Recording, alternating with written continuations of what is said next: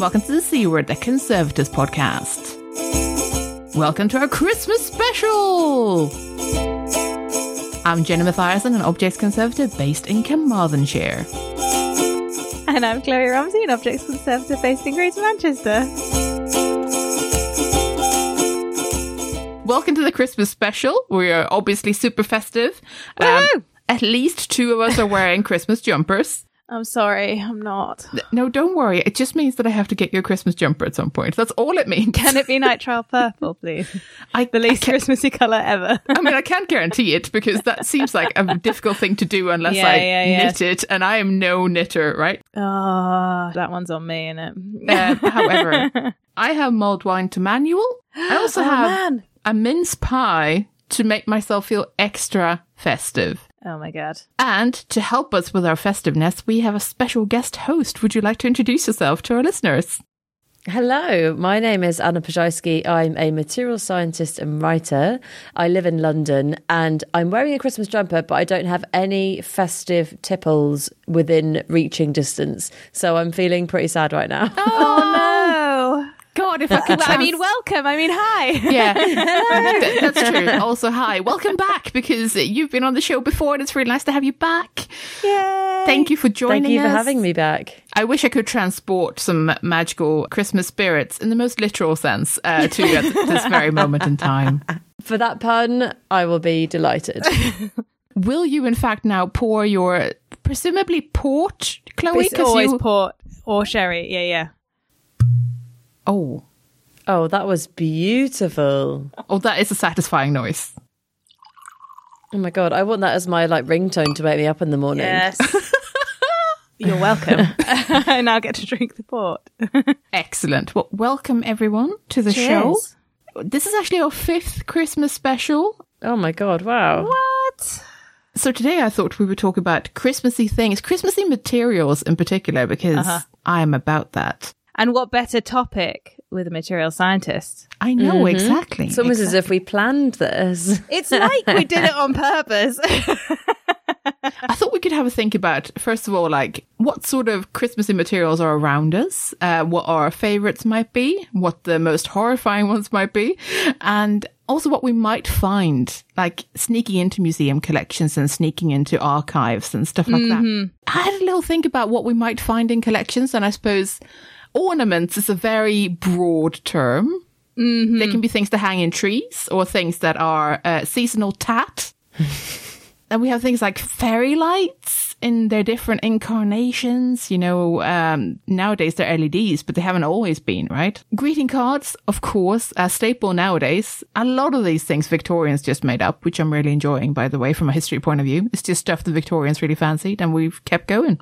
I was thinking ceramics, but that's because I started thinking about what's in my sort of parents' house. Yeah, so I was about to say, I knew you were going to bring up the parents' decorations, because you say a lot of things were invented by the Victorians, but it's actually not far off that we probably have hand-me-down Christmas things. Oh, yeah. Oh, no, absolutely. Like, you know, the Christmas angel at the top of the tree or something. And it might not be that common for it to actually be Victorian, but it's not that far off. Like, you know, great-great-grandmothers type thing. Oh, yeah, no, that's true. That's absolutely true. And I quite like that. I'm just curious, what's a potential hand-me-down or treasured family heirloom around Christmas for some of us?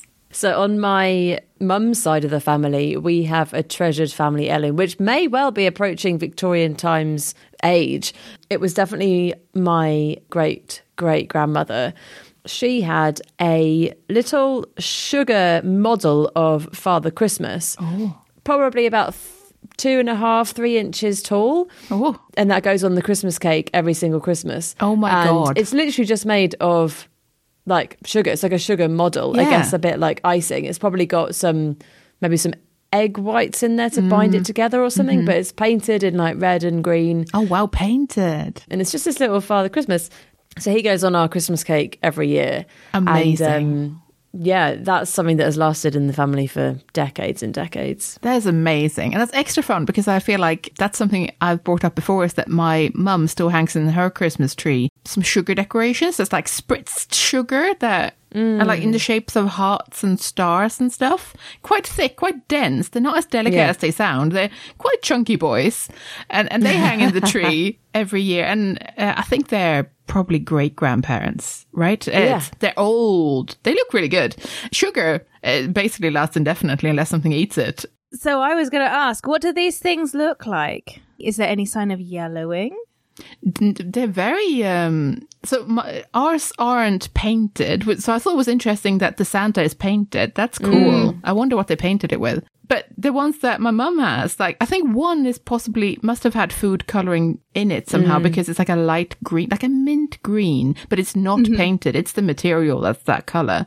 And then the others are just plain white, so just like plain sugar paste of some description. But again, I think there must be quite a lot of egg white in there somehow. I don't know why I've always thought that, but it's just something about it that they're really hard. Like you would have to really try to smash them as well.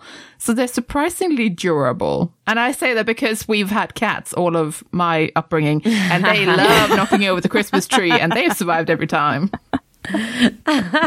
Same with Father Christmas, incredibly dense, very solid, like completely there's no hollow aspects to it. It's actually just a kind of dense, solid figurine in the rough shape of a Father Christmas. I don't know what he was painted with. For memory, it's just kind of the sugar itself is white and then on it has been painted like green and red. But generally, I think some of the maybe sharper corners of the model have been sort of knocked away over time. So I think he might be missing his nose and possibly like a bit of a foot. Oh dear. But he still stands up on his own. Yeah. That makes sense, yeah. Some amounts of knocks and bruises are to be expected. But yeah, that's fun. I like that we both have weird sugar creations. That's great. I know, yeah, that is weird. And like I would consider sugar to be a substance that like doesn't really last super long. Ooh, interesting. Tell me why. Well, because it's very hygroscopic, it draws in moisture from the air. So I would just imagine that it would, over time, keep drawing in moisture and then eventually go a bit just manky and mouldy. That is a good point. You know, it does suck up moisture like nothing else. But somehow these creations have somehow just withstood stuff. I mean, honestly, they're just kept in the attic. Now, granted, Sweden's climate is a lot drier in terms of, you know, the RH, just naturally. But even then, they're just in the attic. But they're fine. Isn't that weird? A material mystery. I do have some sugar things in my collection, and they have done the hygroscopic, it's gone sticky thing. Interesting. But then it is very damp in that store. Reasonably damp in that store. So it could just be how dry it was to begin with. Yeah. And the storage conditions have been lucky, potentially. Maybe. Oh, I love a good mystery. Because if it's dried out, there's nothing. Why would it? Yeah. Why would it deteriorate? And for the most part, it's not on display, is it? It's going to be in a dark drawer. That's true. Yeah, I suppose. Yeah. I did start thinking about this because I was reading up about what causes. I was going to say what causes Christmas smells. That's not right. I meant what makes Christmas trees smell. Oh, yes. And there's sort of oils and stuff that, you know, like that are released and are pleasant smelling, because that's a big deal for me, is having a real Christmas tree and having it smell right, which I know isn't for everyone. Loads of people don't like that and loads of people prefer a plastic tree, and that's all fine. Like I can see all the benefits of both, right? I know that for some people, like chopping down a tree and putting it inside for a bit to die is maybe not the most fun thing ever. So festive. So festive, the dying of the tree. But basically, that it was about the smells, and I was curious about what made the smells and stuff like that. And they were like all volatile sort of compounds, which makes sense. But then I'm like, but everything pretty and precious to me that I put in the tree every year is just getting super exposed to all of these volatile compounds. And then I started fretting, but then it's like, but it's only in the tree for a short time. So really short time. Even if I did that for my entire life, like they would still not get exposed to very much stuff, because the rest of the time they're just in storage and they're well away from stuff like that. And it's pretty well ventilated as well around the tree. It's not like you're shutting it all in a box. I suppose it's not in a display case, so I suppose... No. Yeah, that's a good point as well. I quite like that. But yeah, That's so interesting then. So do you have to take care of volatiles in the region of an object in case they, react with them in some way? Or like Often, yeah. Obviously, certain metals tarnish really fast or start corroding if there's, volatile acids in the air especially. So a lot of what we do is sort of manage things, like make sure that things off-gas for a certain amount of time so it's not as intense for the objects before they go in an enclosure. But yeah, so I started stressing about the Christmas tree, which is completely unnecessary.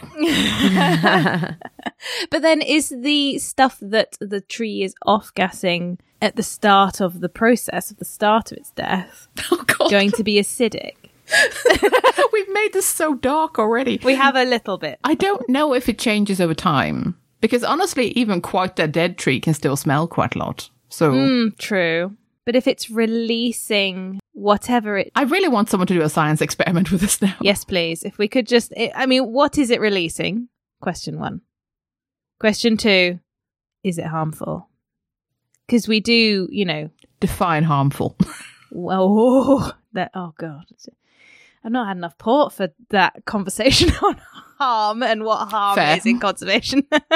The thing that jumped to my mind when you started talking about things to put on Christmas trees and over history is obviously things that have changed massively just with the materials that we use. So before it may have been wood, sugar, apparently, glass, ceramic, potentially, textile. Now it's mostly plastic, I think would be fair to say. Mostly plastic. Even the textile stuff will be plastic textiles. It's quite a lot of plastic. That's true. I suppose there will be synthetics rather than natural stuff. Although there is, of course, now it's swinging back in terms of trends for it to be more natural fibers and more natural materials. But it's also interesting to think about it from the very early beginnings. A lot of stuff that went in the trees was edible stuff. It was like apple slices and orange slices and, and bits of cinnamon stick and, sort of whatever was lying about in some ways as well.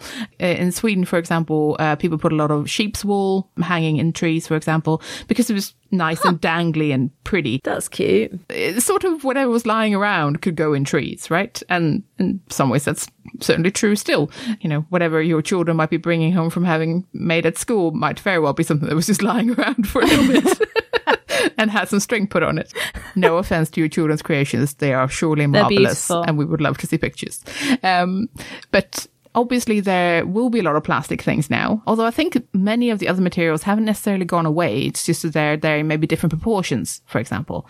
I'd certainly say that there are a lot of glass ornaments still, for example, and maybe not as many metal ornaments as there used to be. It's hard to say. A lot of this is about sort of fashion as well, in some ways, like what's fashionable at the moment, But yeah, there's a very wide range of materials of things that we just put in trees, to be honest, which is quite fun. I would say that probably the similar materials will be used. Obviously, the Victorians didn't have plastic, but I think plastic is just so much cheaper than all of the others that like everything that was available previously will still be available. It's just that there's now like the lower end of the cost scale has just been like massively extended so that you can now get really, really cheap stuff for the Christmas tree, which the majority of us, let's face it, would probably go for.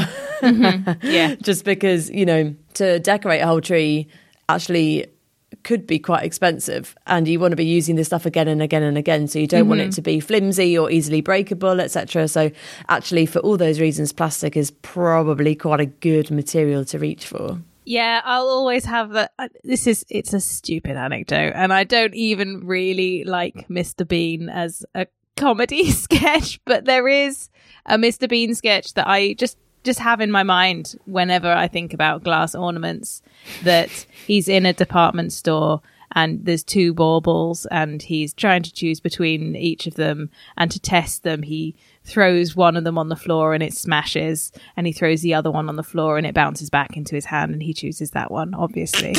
And I'm like, yeah, that's and it just sticks in my mind because I think, why would anyone have glass ornaments? Obviously it's because they're nicer than potentially plastic ones, but as you say, Jenny, cats in it. I don't want tiny shards of glass in my carpet. Yeah. That's it. Yeah. it's a really good point, the durability of these things. I mean, obviously, maybe a lot of the earlier materials weren't as durable or weren't even meant to be durable, which is sort of an interesting notion, that it was meant to be pretty just for the time, not necessarily last forever. But again, this might be a sort of a poor people, rich people thing as well, in terms of, you know, income and what was available. And if you could even keep anything for the next year, which, you know, for probably quite a lot of people probably wasn't an option. So maybe then you make a new paper garland from whatever paper is lying around every year, and, you know, you burn it for warmth later. Yeah, but also there's something so nice about like Christmas traditions, aren't they? Like that's why we love Christmas, like regardless of really, you know, what faith you subscribe to or none. Like the tradition of Christmas, at least in the country that I grew up in the UK, like that's what really is what people generally love about it. Yeah. And so those sort of personal traditions and family traditions get really ingrained and kind of well loved. And I find, talking to my friends, you know, a lot of the traditions are around making things or doing things or decorating. And so these objects that we get out, you know, every 12 months from our cellars or our attics or our little kitchen cupboards, they get ingrained with so much meaning, you know, even if they are like relatively cheap plastic materials. Actually, the fact that you do that and it's the ritual of it and it symbolizes, you know, coming together as a family or coming together with friends and sort of reflecting and having that time off work for lots of us. It's for hopefully the majority of people, it's quite kind of happy tradition. And so these objects, as weird as they might seem, you know, like a little random sugar model of a man, like those objects get ingrained with so much meaning and kind of feeling for groups of people and families that, yeah, it's an interesting phenomenon of the value of stuff getting massively elevated simply by what it symbolizes. Yeah. And, you know, I sort of wonder if this is one of the reasons that there isn't more Christmas stuff in social history collections. Having worked in a few, I feel like there's always this conversation, say October, November time, people who are working in the museum but don't necessarily know the collection, sort of maybe the social media team go, what do we have that's Christmassy that we can put on social media? And the answer is always, we actually don't have that much, usually. You know, it's like we have a couple of Christmas cards, some bits, and like, obviously this varies. But I always feel like it's not as much as people think, because maybe I feel like there's maybe an emotional thing here of, people think, well, I have loads at home, so obviously the museum must have loads. And a secondary thing, because now I'm getting very psychological, about these are not things people give up. Christmas things are sacred. Christmas things are full of meaning and memory, so we keep them. We don't donate them. And on the off chance that they aren't that special, they probably don't get donated precisely because of that. Like then they go to a charity shop, not a museum. Or if it has a lot of personal story, because, you know, nowadays we're sort of all about story in museums, that we want the personal story behind something when we accept something into the collection, then people may just find that actually that's still too personal. I still want to keep this. This is mine to treasure, and I'm not going to give it to a museum. And I think that might actually be an interesting thing that I haven't really thought about before.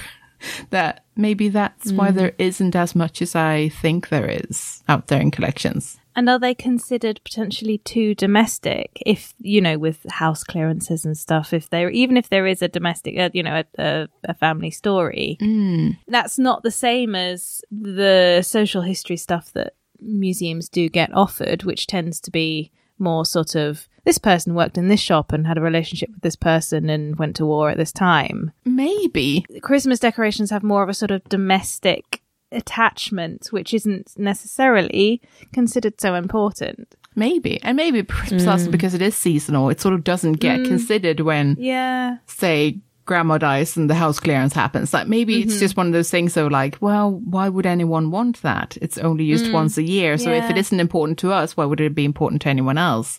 Even if the story might be, well, we saw this on grandma's Christmas tree every single year. She made it in, I don't know, art school in Hamburg. I don't know. You know, like there might be a story there, but maybe it's not considered sort of shareable. Also, I think there's something interesting talking about family Christmases. Like the majority, at least in my family, like Christmas is obviously celebrated by the whole family, but it's particularly precious for children. And so I wonder if there's an element of like, these objects are most precious to the youngest members of the family. And so when it's the adults making the decisions about what to get rid of, they're going to be less sentimental about that stuff than the younger generations would be. Maybe, yeah. Oh, that's another interesting aspect. I quite like that. I want to think about plastics. Oh, God. So, I know. Go on. So what you're saying, Anna, is that we're still collecting important things, but now they are plastic, potentially. So we're going to be trying to kind of curate our own, you know, family heirlooms, essentially. But a lot of the materials will be, you know, hard polystyrene or... Like a lot of things are PVC. Potentially, yeah. I'm thinking polypropylene is the word that I was struggling with. Polycarbonates as well. Like, you know, the hard plastic stuff would be polycarbonate. Yeah. And acrylics and things like that. We have sort of unknown lifespans on a couple of those. Yeah. Well, we have ideas, but maybe not precise ideas. Although that being said, we often don't have precise ideas for most things that we look after. It's more that we have a general sense of it. As for, I think we're still working on trying to figure out maybe almost like milestones of what might be an average lifespan for a plastic object, depending on the type of plastic, depending on what else is in the object, depending on the coatings, etc. Well, the general message is that they're going to go a bit yellow and a bit brittle, and some of them might be a bit sticky. But then there's also coatings. Yeah. Because if you imagine I'm thinking of a hollow icicle bauble shape. Sure. Covered in a silver that does flake off. What's it made out of? Why is it flaking off? Yeah. In what way is it going to deteriorate further? I think it's a really good point that like the life of, or the kind of the end of life of these objects is so difficult to ascertain, especially for, you know, you guys are professional materials people, like it's your job to work out what stuff is and what's going to happen to it, but like the majority of us, when we are standing in our kitchen looking at our recycling bin and looking at an object and thinking like, can this go in? I don't know. What's it made of? It doesn't say. Like, I don't know if this is recyclable, so I'm just going to put it in the bin. You know, there's that element of it. And I think as well, it's only exacerbated when you have mixed materials in an object. So if you're looking at a plastic bauble, you know, most of us would probably put that rightly or wrongly in the recycling bin. Whereas if you've got an object that is a bit plastic and a bit metal... Yeah, it's got a metal attachment. What's it on it? Yeah. Yeah, your examples of like that kind of iridescent, Christmassy look. you know, like the tinsel, the baubles that is like kind of shiny. That is probably very thin layers of aluminium. Like that's what tinsel is a composite of plastic and aluminium foil. I didn't know that. All of that kind of shiny stuff is generally very thin aluminium foil. And so that is incredibly difficult to recycle. Yeah. Because when you want to recycle that, you have to like disentangle those two materials. And when they're so closely bonded in this like really fine, in the example of tinsel, like really fine kind of spindly bits. Yeah. That's really, really difficult to do. And so I'm sure the majority of tinsel would end up in landfill or not being able to be recycled. Yeah. Oh my God. That's changed my attitude to tinsel. I know. Evil tinsel. I like that you brought up tinsel as well, because tinsel used to be just shredded silver, like genuinely shredded silver. Yeah, but that's like pre-1900. So it was for rich people. Oh, right. It was a status symbol, and it used to just be shredded bits of silver. Much with the same look of today. It's just, you know, although slightly danglier, I would imagine. But, you know, it just like a giant jellyfish made of silver. In the very early days, it was just silver because it was meant to be a status symbol. And then after that, it moved to aluminium and even lead. But obviously, they did figure out that lead had some problems, and so did aluminium. They are not very recyclable. They are a nightmare to deal with. Tinsel, not that great, people. Basically, you heard it here first. We should cancel tinsel. Cancel tinsel. Particularly also in museum collections, please. Tinsel is cancelled. Everyone should replace it with something else. Yeah, something else. Other interesting thing that I read was about silver baubles. Traditionally, they were silvered using a silver nitrate solution that was used on the inside of the bauble, then followed by a concentrated ammonia solution, and then a glucose solution, which then caused the reduction of silver ions to silver metal, producing a shiny silver coating on the inside of the bauble only. So I guess if it's on the inside, it wouldn't flake. But how weird is that? Well, silver nitrate was what was used in early black and white photography. Yes, that's true. So I guess it's the same kind of technology, right? And you just induce the oxidation, or the other way around. You induce the reduction of it. And then they just thought, we'll do this on the inside of baubles. That's insane. I guess it's similar technology though, right? Because like I think photography plates used to be glass. So if you had a glass bauble, you could imagine why they'd go for that. Makes total sense that probably one followed the other. That is so cool. Can we take a moment to think about how the fuck you'd conserve that? If your layer started flaking off inside a bauble. I mean, you say that, but you would be able to get into it because you could just undo the metal or whatever hook, because obviously it would have a opening. Yeah, but exactly, the opening would be insanely fiddly as... I'm not saying it would be easy, but I think it would actually be doable. You'd have access. Yeah, you would have access, which is a lot better than a lot of objects. I'm sure there's been, like, how to conserve the ship in a bottle thing. Oh, yeah. Oh, yeah, for sure. There'll be something like that. But it just, with the layers that are so fine, I would love to hear if anyone's done anything like that. Oh, I would as well. That would be so cool. But yeah, we do put an awful lot of different things in trees, and they are intriguing. Lights are an interesting one as well, because you've already mentioned LEDs. Yeah. And one of my sort of main, family Christmas tree decorations memories, apart from, I think I've mentioned her before, the angel or the fairy on the top of the tree, little ceramic faced 50s, we think, and a compressed board body and little wings. This truly sounds like it could be either sweet and adorable or truly horrifying. Oh, no, she's sweet and adorable. Okay. In my memory. Right. I'm gonna have to do some proper work on her. I think she's at my parents' house. Okay.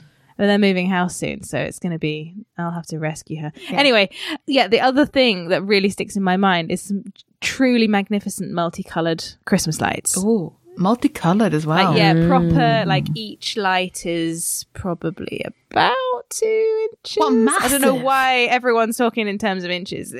Massive. Properly big. Oh, wow. Glass, unscrewable bulbs. Okay. So... And you had to check every single one. Yeah, because they're in series. Because it was on a single circuit. Of course, and yeah. If one was, yeah. Yeah. And you remember that. Yeah. And I think they got hot as well, so they were incandescent. Yeah, I was going to say, if they're incandescent, then they will also get warm, which can be a problem in and of itself. Yeah, well, that's the thing. Don't let them unattended. Ooh. Obviously there's the incandescent bulb things. But another thing that sticks in my mind on the subject of Christmas tree illumination, fires. I mean, yeah. And putting candles in trees. Yeah, I mean, candles in trees are an intriguing thing to begin with. But still, sticking with the light bulbs, I mean, there are some absolutely intriguing things there about how long you can keep that going for, because obviously you need to replace light bulbs. Yeah, exactly. That type of light bulb, probably not made in the right size for you anyway, but... No. Even finding a replacement there might be very tricky, to be honest. Also, sort of, depending on when it was made, the coating on the wires could become sticky or friable or weird, because obviously usually some sort of plastic that isn't actually that great in terms of aging. I remember these lights from, the earliest memories, like 3 years old, to 17. Yeah, sure. So they were around for a while. This is fun because this is almost more of a family history discussion than it is a conservation one in terms of a museum setting. Because in a museum, I am almost certain that if a museum acquires a box of lights, it will remain in the box. It will be, neatly laid out in the box, and it will be about the retail packaging and opening up the box and like seeing them, but not actually unraveling them or plugging them in. So it's much more about maintaining in a family setting, which is very important from a family perspective, and living your nostalgia dreams. That is very important. So that's super interesting. But then if you were to accession something like that in a collection, say they were... Oh, please don't say they're part of an artwork or something, because then you have to keep them going. Well, I was about to say, if they are accessioned as Mrs. Somebody or other invented something super important, and she was inspired by these sets of lights that was always used in this Christmas setting, blah, blah, blah. And it was the illumination of the lights that inspired the blah, blah, blah, blah, blah. Surely then the lights would not be in packaging. they would be in amongst other things, and it would be the illumination of the lights that would be the important aspect of the thing. You would have to keep them working. Oh, go listen to our dynamic objects episode. So it would be the illumination that would be interesting. Yeah, I can see that. But we wouldn't be able to replace bulbs. Yeah. Although that may just be part of the deal, that we'll display it for as long as is possible, and then eventually it will become worn out, essentially. Yeah. Like one bulb will go and then we can't do that anymore. Yeah, you'd have to record it visually or something. Yes. Interesting conundrum. I like it in a way that I hate. It is fun because I also have a box of lights that I would like to keep going. Although I think I can get away with maybe replacing them with LEDs because it's not really about the light itself. It's actually about the shape of the covering that goes over the bulb. And is that plastic or is that glass? Glass, actually. Oh. I know. This is old school. It sort of looks like a weird snowy star thing. They're really weird. They're really weird, but I've never seen anything like them, and they were always on the Christmas tree growing up. It's interesting that lights can be important, like, at all, because surely it can be any old fairy lights, but actually, maybe it can't. Maybe it can't. I think my concerns with fire safety and plastics deterioration makes me think, oh, you know what? Modern LED lights from IKEA. They're great, aren't they?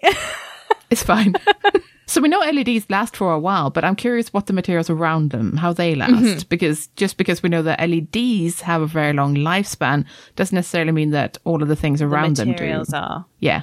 But that may be a very separate topic, to be honest. But candles, you brought up candles, and Jesus Christ, candles. But candles in Christmas trees, totally a thing. I have loads of little, almost like clippy things that clip onto the branches and you put a candle in. A real one? Yeah. Oh, Jesus. Now, I have not I used... thought it was just like mad Victorians that did that because they didn't mind their houses burning down. I have not used them. They are antique. Oh no, it happened again. Maybe that's why there aren't very many really old Christmas decorations, because they're all on fire. There you go, you've solved it. I have not used them with real candles, but I do have a box full of them. And every now and then I will take them out and I will examine them. And they are like, they're made of like cheap tin or something. And with like a single... metal coil or spring even, that's obviously iron because they rust. But candles, in a more general sense, probably do end up in collections, to be honest, because sometimes you get really ornamental, strange candles or countdown candles, you know, like ones that count down to Christmas. I bet that stuff does end up in museums. Wax is a weird one because obviously a lot of modern candles are paraffin wax. Or the bog standard candle tends to be paraffin wax, which ages okay. But, you know, you want to make sure that you're not near a heat source, of course. So chemically, what happens to wax?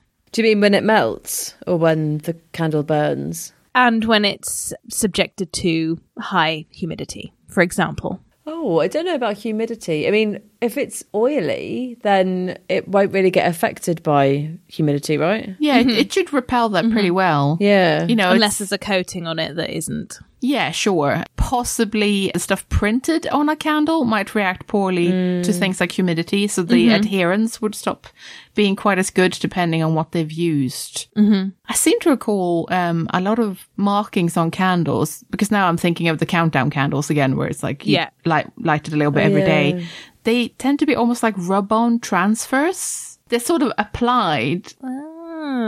They must be pressure applied quite gently or something. That means that they can't have a tremendously strong bond. So I would imagine once you start messing with the RH, maybe that would go. How about when they burn then and when they melt? So I guess like when a candle burns, what's happening is the wax kind of melting into a little pool, and then through capillary forces, it is drawn upwards through the wick of the candle. And then it's the wax that burns. So it's basically just combusting, and the chemical reactions are forming light and heat, which is your little flame. I have contacted you, Jenny, I think about the candle collection that I've got, but they're not sort of festive or anything. They're political figures. I mean, that's actually amazing. Yeah, and I don't even know what the colorant is, so it's not particularly well affixed. It does transfer quite easily. Ooh, that's not good. I feel like we got as far as saying that maybe ceramics would come up in our different... Oh, yes. Yeah, immediately I thought of basically some tableware that my parents have. I don't know if this is a thing, that other people's parents do, because mine are quite old. I say that with love. They're early to mid 70s, and they have special tableware that they bring out every Christmas. Yeah. There's special plates, special bowls. We do, yeah. I have a very mixed emotional response to these things, because on the one hand, I love them because it's tradition and it truly feels like Christmas when the ugly bowls are on the table. On the other hand, they are ugly as sin. Are they like specially Christmas themed, or are they just the posh crockery that comes out? They are truly Christmas themed. They've got little... Okay. Yes! The edges of the bowls look like little wreaths almost. Like they have evergreen things on them. And then it's like fake embroidered. Obviously it's not embroidered, but it looks like cross stitch in the ceramic. Mm-hmm. Basically saying Merry Christmas. It's like extremely kitsch. It sounds amazing. I know that my other half hates it. But on the other hand, I'm like, I think I need to look after this forever. You 100% do. And I wonder if more people have this. That's the thing that sort of surprises me, that I don't see more in collections, because social history museums do tend to have an absolute metric ton of ceramics of all types, usually commemorative or special occasions. So it sort of surprises me that I don't see more of the sort of Christmas tableware and stuff like that in collections. Although I have come across one or two jugs with like robins and holly on them. So, but I guess, you know, this is the stuff that you would inherit through the family, right? So it would tend to be reused, and because it's only used once a year, it's not going to have all that wear and tear that you would have for your everyday crockery. Yeah, exactly. People would want to keep that stuff in the family and keep the tradition going. Yeah. We have the Christmas dragon plates. Wait, what? And we're not sure why they're called dragon plates. I'm not even sure if the little red creatures on them are dragons. I think they might be. This sounds mental. I love it. I think they're Edwardian. Okay. Like early 1900s-ish. I think that's them, and there's a number of those, and I think that there are matching... Yes, there are plates, matching bowls, and importantly, a matching gravy boat with a lid. Oh my God. I know, and every year they come down and I go wash them because they've got dusty or something. You want to freshen them up before you eat stuff off them, obviously. This sounds immense. As soon as I started conservation, I was like, there's a crack in this. Oh. Not noticed that before. And I'm just dunking them in some hot water and giving them a scrub. Yeah. Oh dear. But as you say, it's only once a year. Yeah, it is. That's true. So it's not so bad. And if we didn't use them, what would be the point? Yeah, exactly. At some point, I must see these festive dragons, because that sounds insane. You'll probably look at them. Or I'll see if I can get my parents to take a photo of the gravy boat or something. I've never heard of Christmas dragons. They're not Christmas plates. They are plates that are used because they're special, rather than because they are, like, as you say. That's the other type of distinction. Yeah, gotcha. Yeah, exactly. That's the same with my family. They've got like the special plates that would come out like when people come around for dinner or at Christmas, or like the nice ones. Yeah, that will be like the special occasion crockery. So I have a question though. Like, I feel like all of us are like broadly a similar age. What age do you get to when you have more than one set of crockery and one of those is a nice set that is the Christmas crockery? Because I personally have not got to that stage yet. Well, who has the space these days? Who has the space, guys? I was going to say, I move house regularly. I can't do that. No, exactly. Imagine. I barely have enough space in my cupboards for the plates that I need. I know, I don't know how they do it. And the cutlery that I use. You know what? I think maybe older people just have access to a special pocket dimension that we just don't know about yet. Maybe once we get to 40, they tell us. Yes. Oh my God, yeah. Maybe. I think so. It's like the special TARDIS thing that exists in everyone's attic. I think that may be it. That must be it. Maybe it. That must be it. Yeah. Okay. I'm going to keep going with my mismatched bowls from being a student still. Is that, do we think, going to change the sort of material culture of Christmas? As in, can people inherit their special plates? Or... Yeah. Can people inherit the special plates? Can they collect their own special Christmas things? Can they retain their special Christmas things? If you spend your whole life renting and moving around a lot for work, which is much more common these days. True. Would you bother carting this stuff around? Because I certainly would not prioritize an entire kitchenware set. Yeah. And the matching tablecloths. Yeah. Agreed. Yeah. It's Bollocks to that. really good, like, anthropological question. I like that. Yeah. And something that hasn't been considered. I mean, granted, it's probably more important to, tell people that what we really need is like reliable working practices and ability to settle down if you want to and stuff. But, are people going to be changing the way they celebrate Christmas? That's the really big question. Today it is. For today only it is. Today it is, yeah. There is something that occurred to me whilst we were talking about, Christmas dinner plates and keeping stuff around for every year and stuff like that. There is something that has traditionally been kept that is a foodstuff, and that's Christmas pudding and Christmas cake. In the UK, at least. I don't know what it's like in other countries. Jenny's facial expression is like expectant, confused, like, what are you talking about? Have you heard of this tradition of keeping your Christmas cake? No, is this like the wedding cake thing of like you keep a slice? It's a bit Similar. similar, Weird. yeah. So it's not uncommon, I wouldn't say, to have a really old Christmas pudding around. Like, I've heard of people like keeping Christmas pudding and going, oh well, next year it'll be fine still. Yep. Not that I appreciate that in terms of I don't like the idea of that at all, but it's a thing. Oh my God. And it's because Christmas cake is very similar to traditional wedding cake. I'm going to be quietly revolted, but that's okay. Yeah. No, absolutely. It's because of all the alcohol. That makes sense. I suppose it is, I suppose it is truly long shelf life food. But no, I wasn't aware of that as a practice, shall we say. But that's fun. What I'd like to know is, firstly, what's happening chemically, materially, Almost to nothing. Christmas cake. Yeah, I think it's like an inert ceramic slab. It's like a paving slab.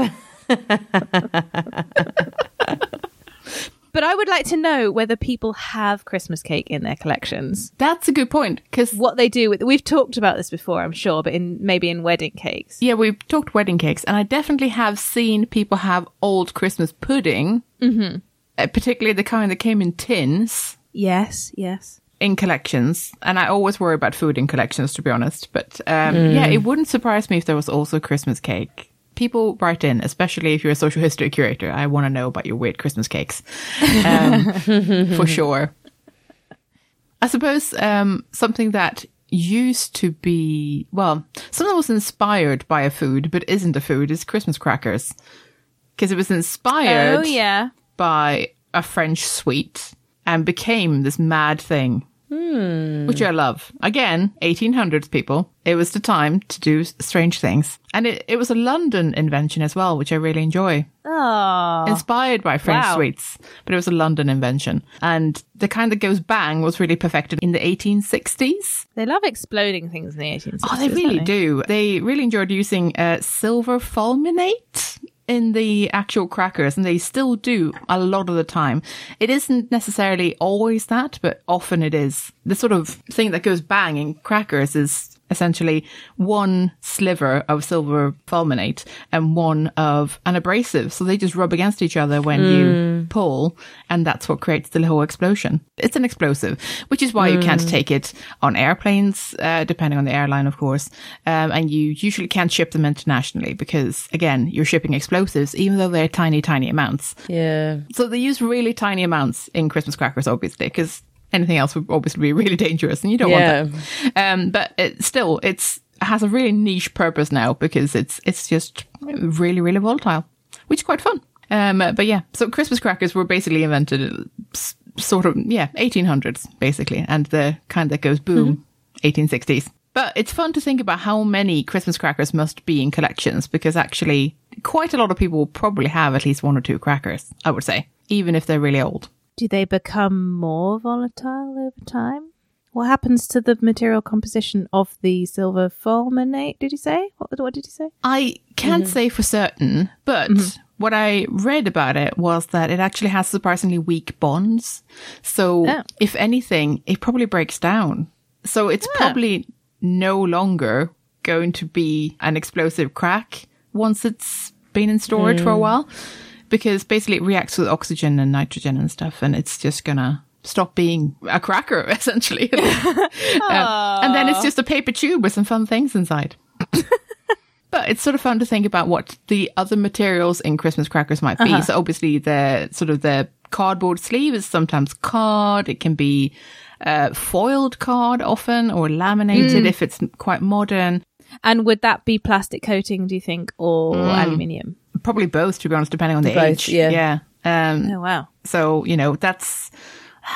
Again, because this is adjacent to Christmas cards, because I tried looking into what are Christmas cards sort of made of, because obviously the card is cellulose, that's fine.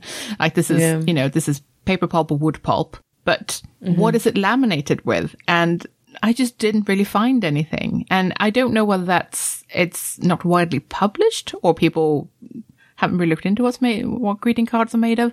I would really love to hear from a paper conservator, because there's bound to be someone doing some research out there, but I bet it's locked away in some sort of research journal or something that I can't access. But I would love to hear about what sort of cards were historically coated with, what they are coated with now, because I'm surprised at how little I can find about that stuff. Even the cracker cards, the cardboard tube of them would be, different materials. And then each one usually includes a hat, a toy, and a joke. The joke will be written on a small paper note, which is fine. But the toy can be plastic or metal or wood or, loads of different materials. And depending on what's happening inside the tube, they may or may not react. And over time, depending on storage, start rusting through or that would be a candidate for X-ray or something, wouldn't it? Oh, that would be so fun. X-raying Christmas crackers. How fun would that be? God, I hope someone's done that. But otherwise, it's a sort of nightmare Kinder egg, isn't it? What could possibly... over time, you've got no idea what materials you're looking at. Oh, yeah, that's true. Unless you went inside the end. You can get little endoscopes and stuff. No, that's true. Yeah, you totally can. And one day I will play with one. Also, it got me thinking of tissue paper, because obviously the hats these days are usually made of tissue paper, although they can be made of foiled paper and some other paper types as well, depending on how fancy you're getting. But usually it's tissue paper. Now, that's gonna be quite acidic, I should think. And God knows what colorants they're using, because usually the color on tissue paper does tend to run quite a bit as well, if it gets wet, for example. It goes really funny with age in terms of how it yellows and how the color sort of drains out of it. And again, this is less of a problem if it's inside a cracker, I suppose. It's a problem, but you're not going to see it. As for if it's a cracker hat that's outside of a cracker and is exposed to light, that would be sort of interesting, because it would quite quickly stop looking like a cracker hat.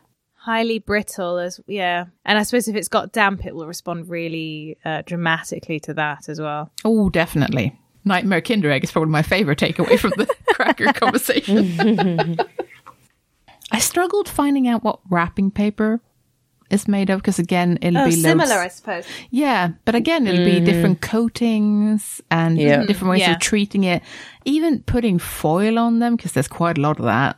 Yeah, definitely. Yeah. And A, it's a recycling nightmare, and B, it is surprisingly difficult to actually find some information about it. Because again, everything written is sort of about how difficult it is to recycle. It's not really telling me anything about the different layers or the different materials that go into it. So that bit was a little bit tricky. I mean, yeah, you're exactly right. It would be layers of very fine, obviously the paper itself, and then probably plastic coatings to make it shiny or glossy, and metallic, probably thin layers of aluminium foil to make it shiny. An absolute recycling nightmare. And I would imagine a conservation nightmare as well, because all of those materials together would have different properties, different strengths, different, ways that they would react to bending. A lot of the reason that we use paper is to bend it round and fold it and stuff.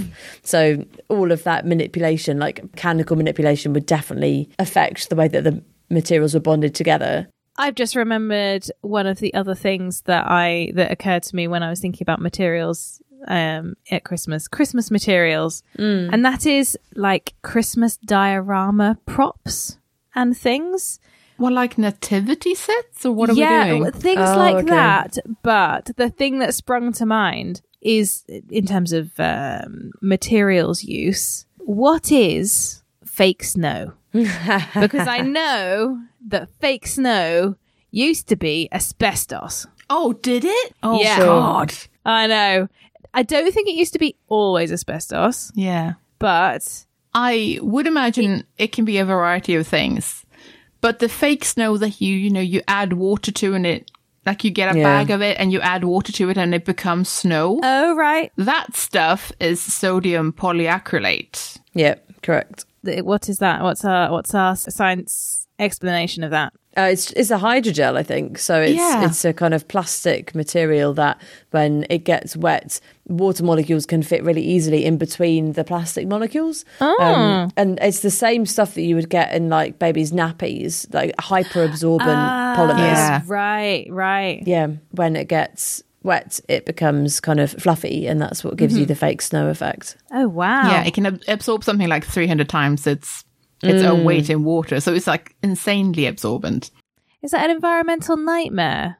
In terms of like not being very easily recycled and probably ending up in landfill, yeah, I would say so. Ultimately, it's just carbon, oxygen and sodium. But even then, I would imagine the process of trying to make anything again with that would be really hard and probably too energy intensive. So yeah, it will probably just be landfill. So fake snow, but the stuff they put in snow globes is not necessarily the same stuff as that. Because obviously it can't absorb water because that would be bad. Yeah. So what they use in snow globes tends to be benzoic acid because it's soluble in hot water but not in cold water. So it's so the idea being that because it will be in cold water, it creates it sort of flakes, so it looks like snow. So what would happen if you accidentally heated up your snow globe? Then it wouldn't have snow anymore. It would dissolve. Yeah. It just And then when you cooled it down, would it precipitate back out? It totally would. In bits or in a chunk? In bits. Oh, right, okay. I'm guessing it doesn't form strong bonds. That's why it will be little bits, I should think. But now I'm probably overthinking it. But I should think that's probably it. This is exactly why we're having a materials episode. Well, yes.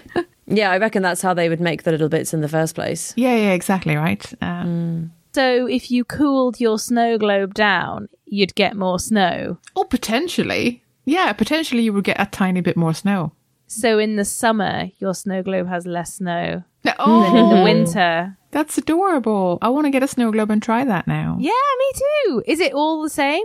I mean, I cannot possibly answer that. And I can't imagine it's the same with all things because I'm just thinking of like, I've definitely bought stuff at like Hobbycraft that's just like a powder that you just put in. And that's definitely not benzoic acid. That'll just be like presumably little bits of plastic flake. Bits of plastic. Yeah, that's what I thought it would be. But I think if it's like if you see what I mean, manufactured snow globe, I would assume that it's benzoic acid and not little bits of plastic. Because the thing with the little bits of plastic is it clings to the outside of the globe. It doesn't fall right.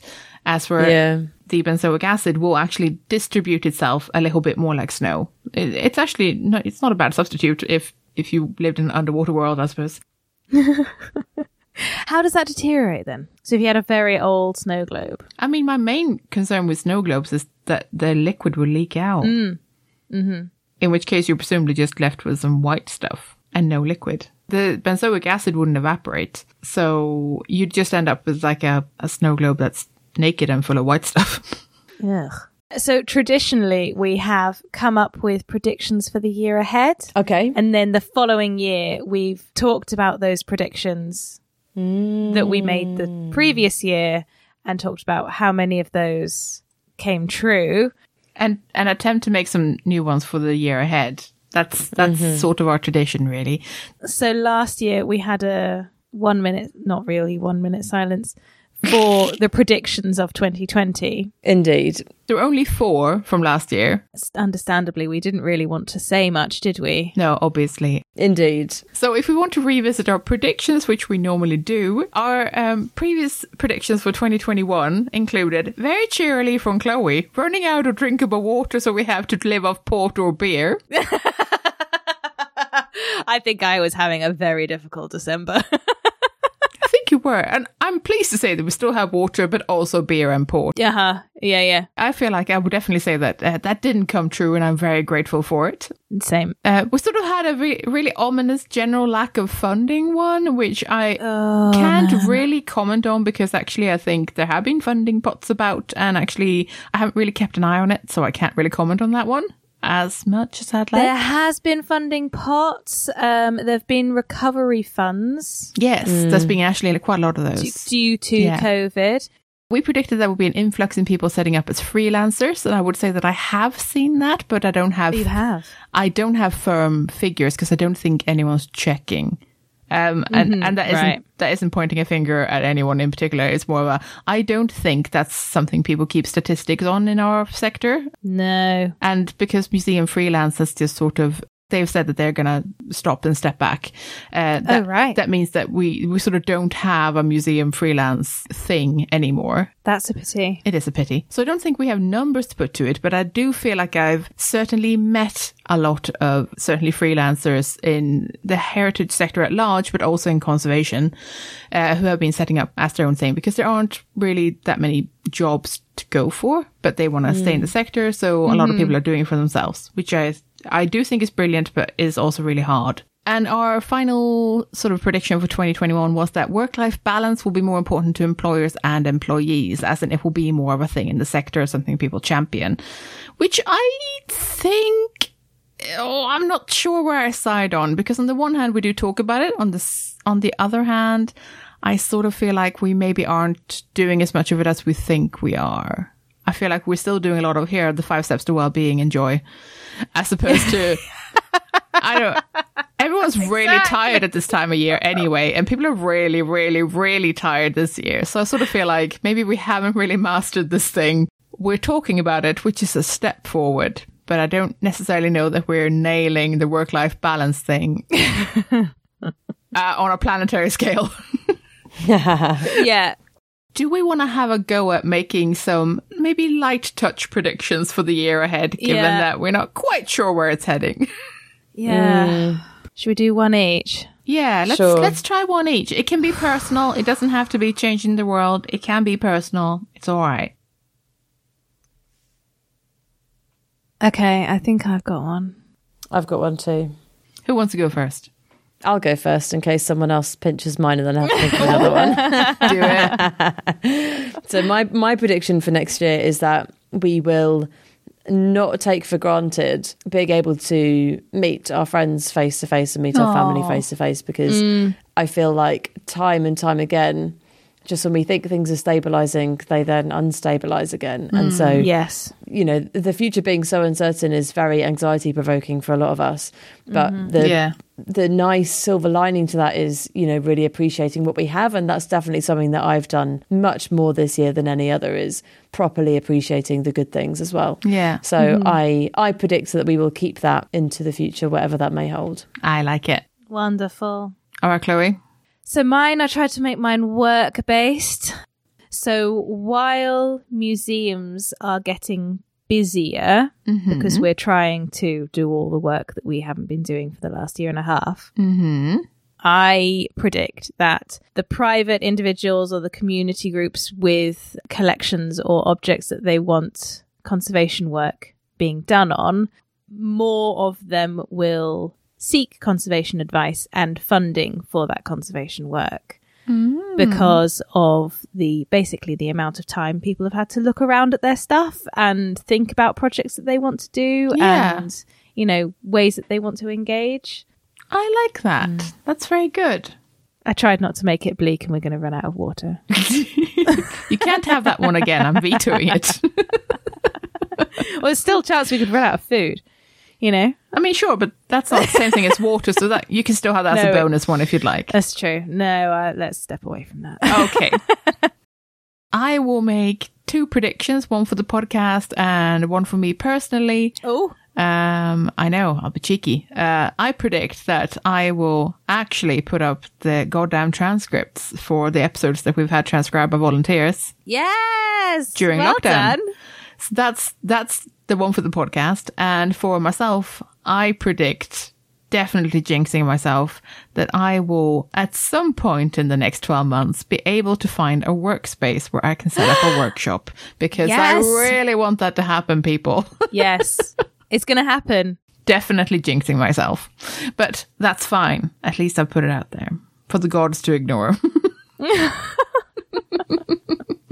Thank you both so much for joining me tonight. It's been really lovely. Do you have any particularly Christmassy greetings for our listeners? Don't think about how old your Christmas cake is. Just eat it. It's going to be a lovely day. That's all I got. Mine's a cheesy, selfish plug. If you haven't got anyone a Christmas present yet and they like materials, then you should buy them my book for Christmas. Yeah. Yes. And what is your book called? It's called Handmade, A Scientist's Search for Meaning Through Making. And it's all about material science and craft and history and stories and cool people. And where can you get it? Everywhere that you can get books from.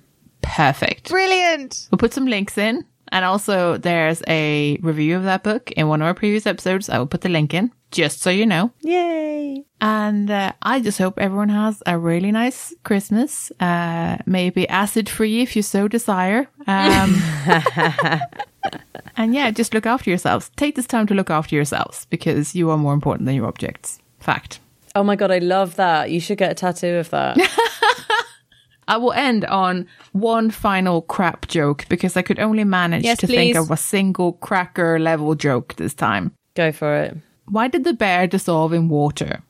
I don't know. Why did the bear dissolve in water? Because it was polar. And on that note, Merry Christmas, everyone. Merry Christmas, everyone. Happy New Year.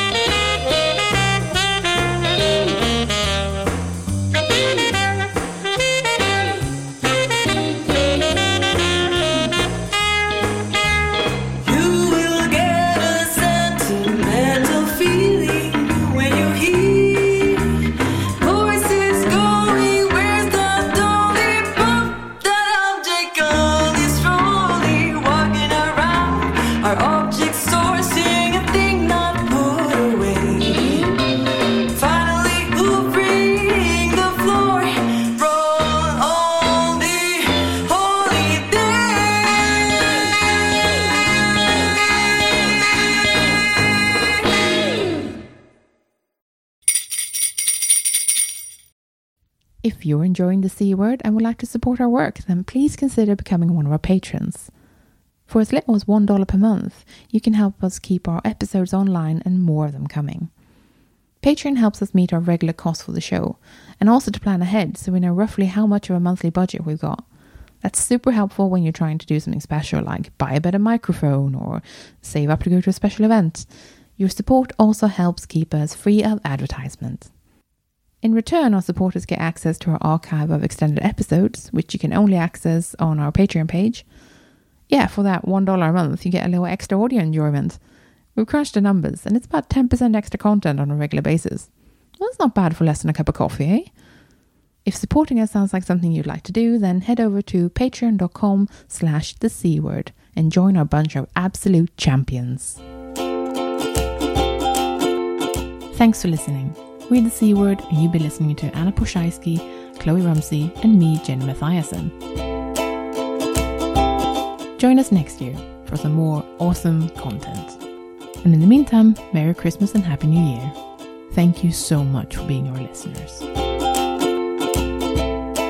In the meantime, you can check out our website at thecword.show, tweet us at The C Word Podcast, or simply email us on thecwordpodcast@gmail.com.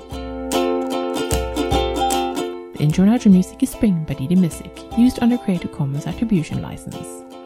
Additional music and sound effects by Callum Robertson, Sound Bible, and Envato Elements. This has been a Wooden Dice production.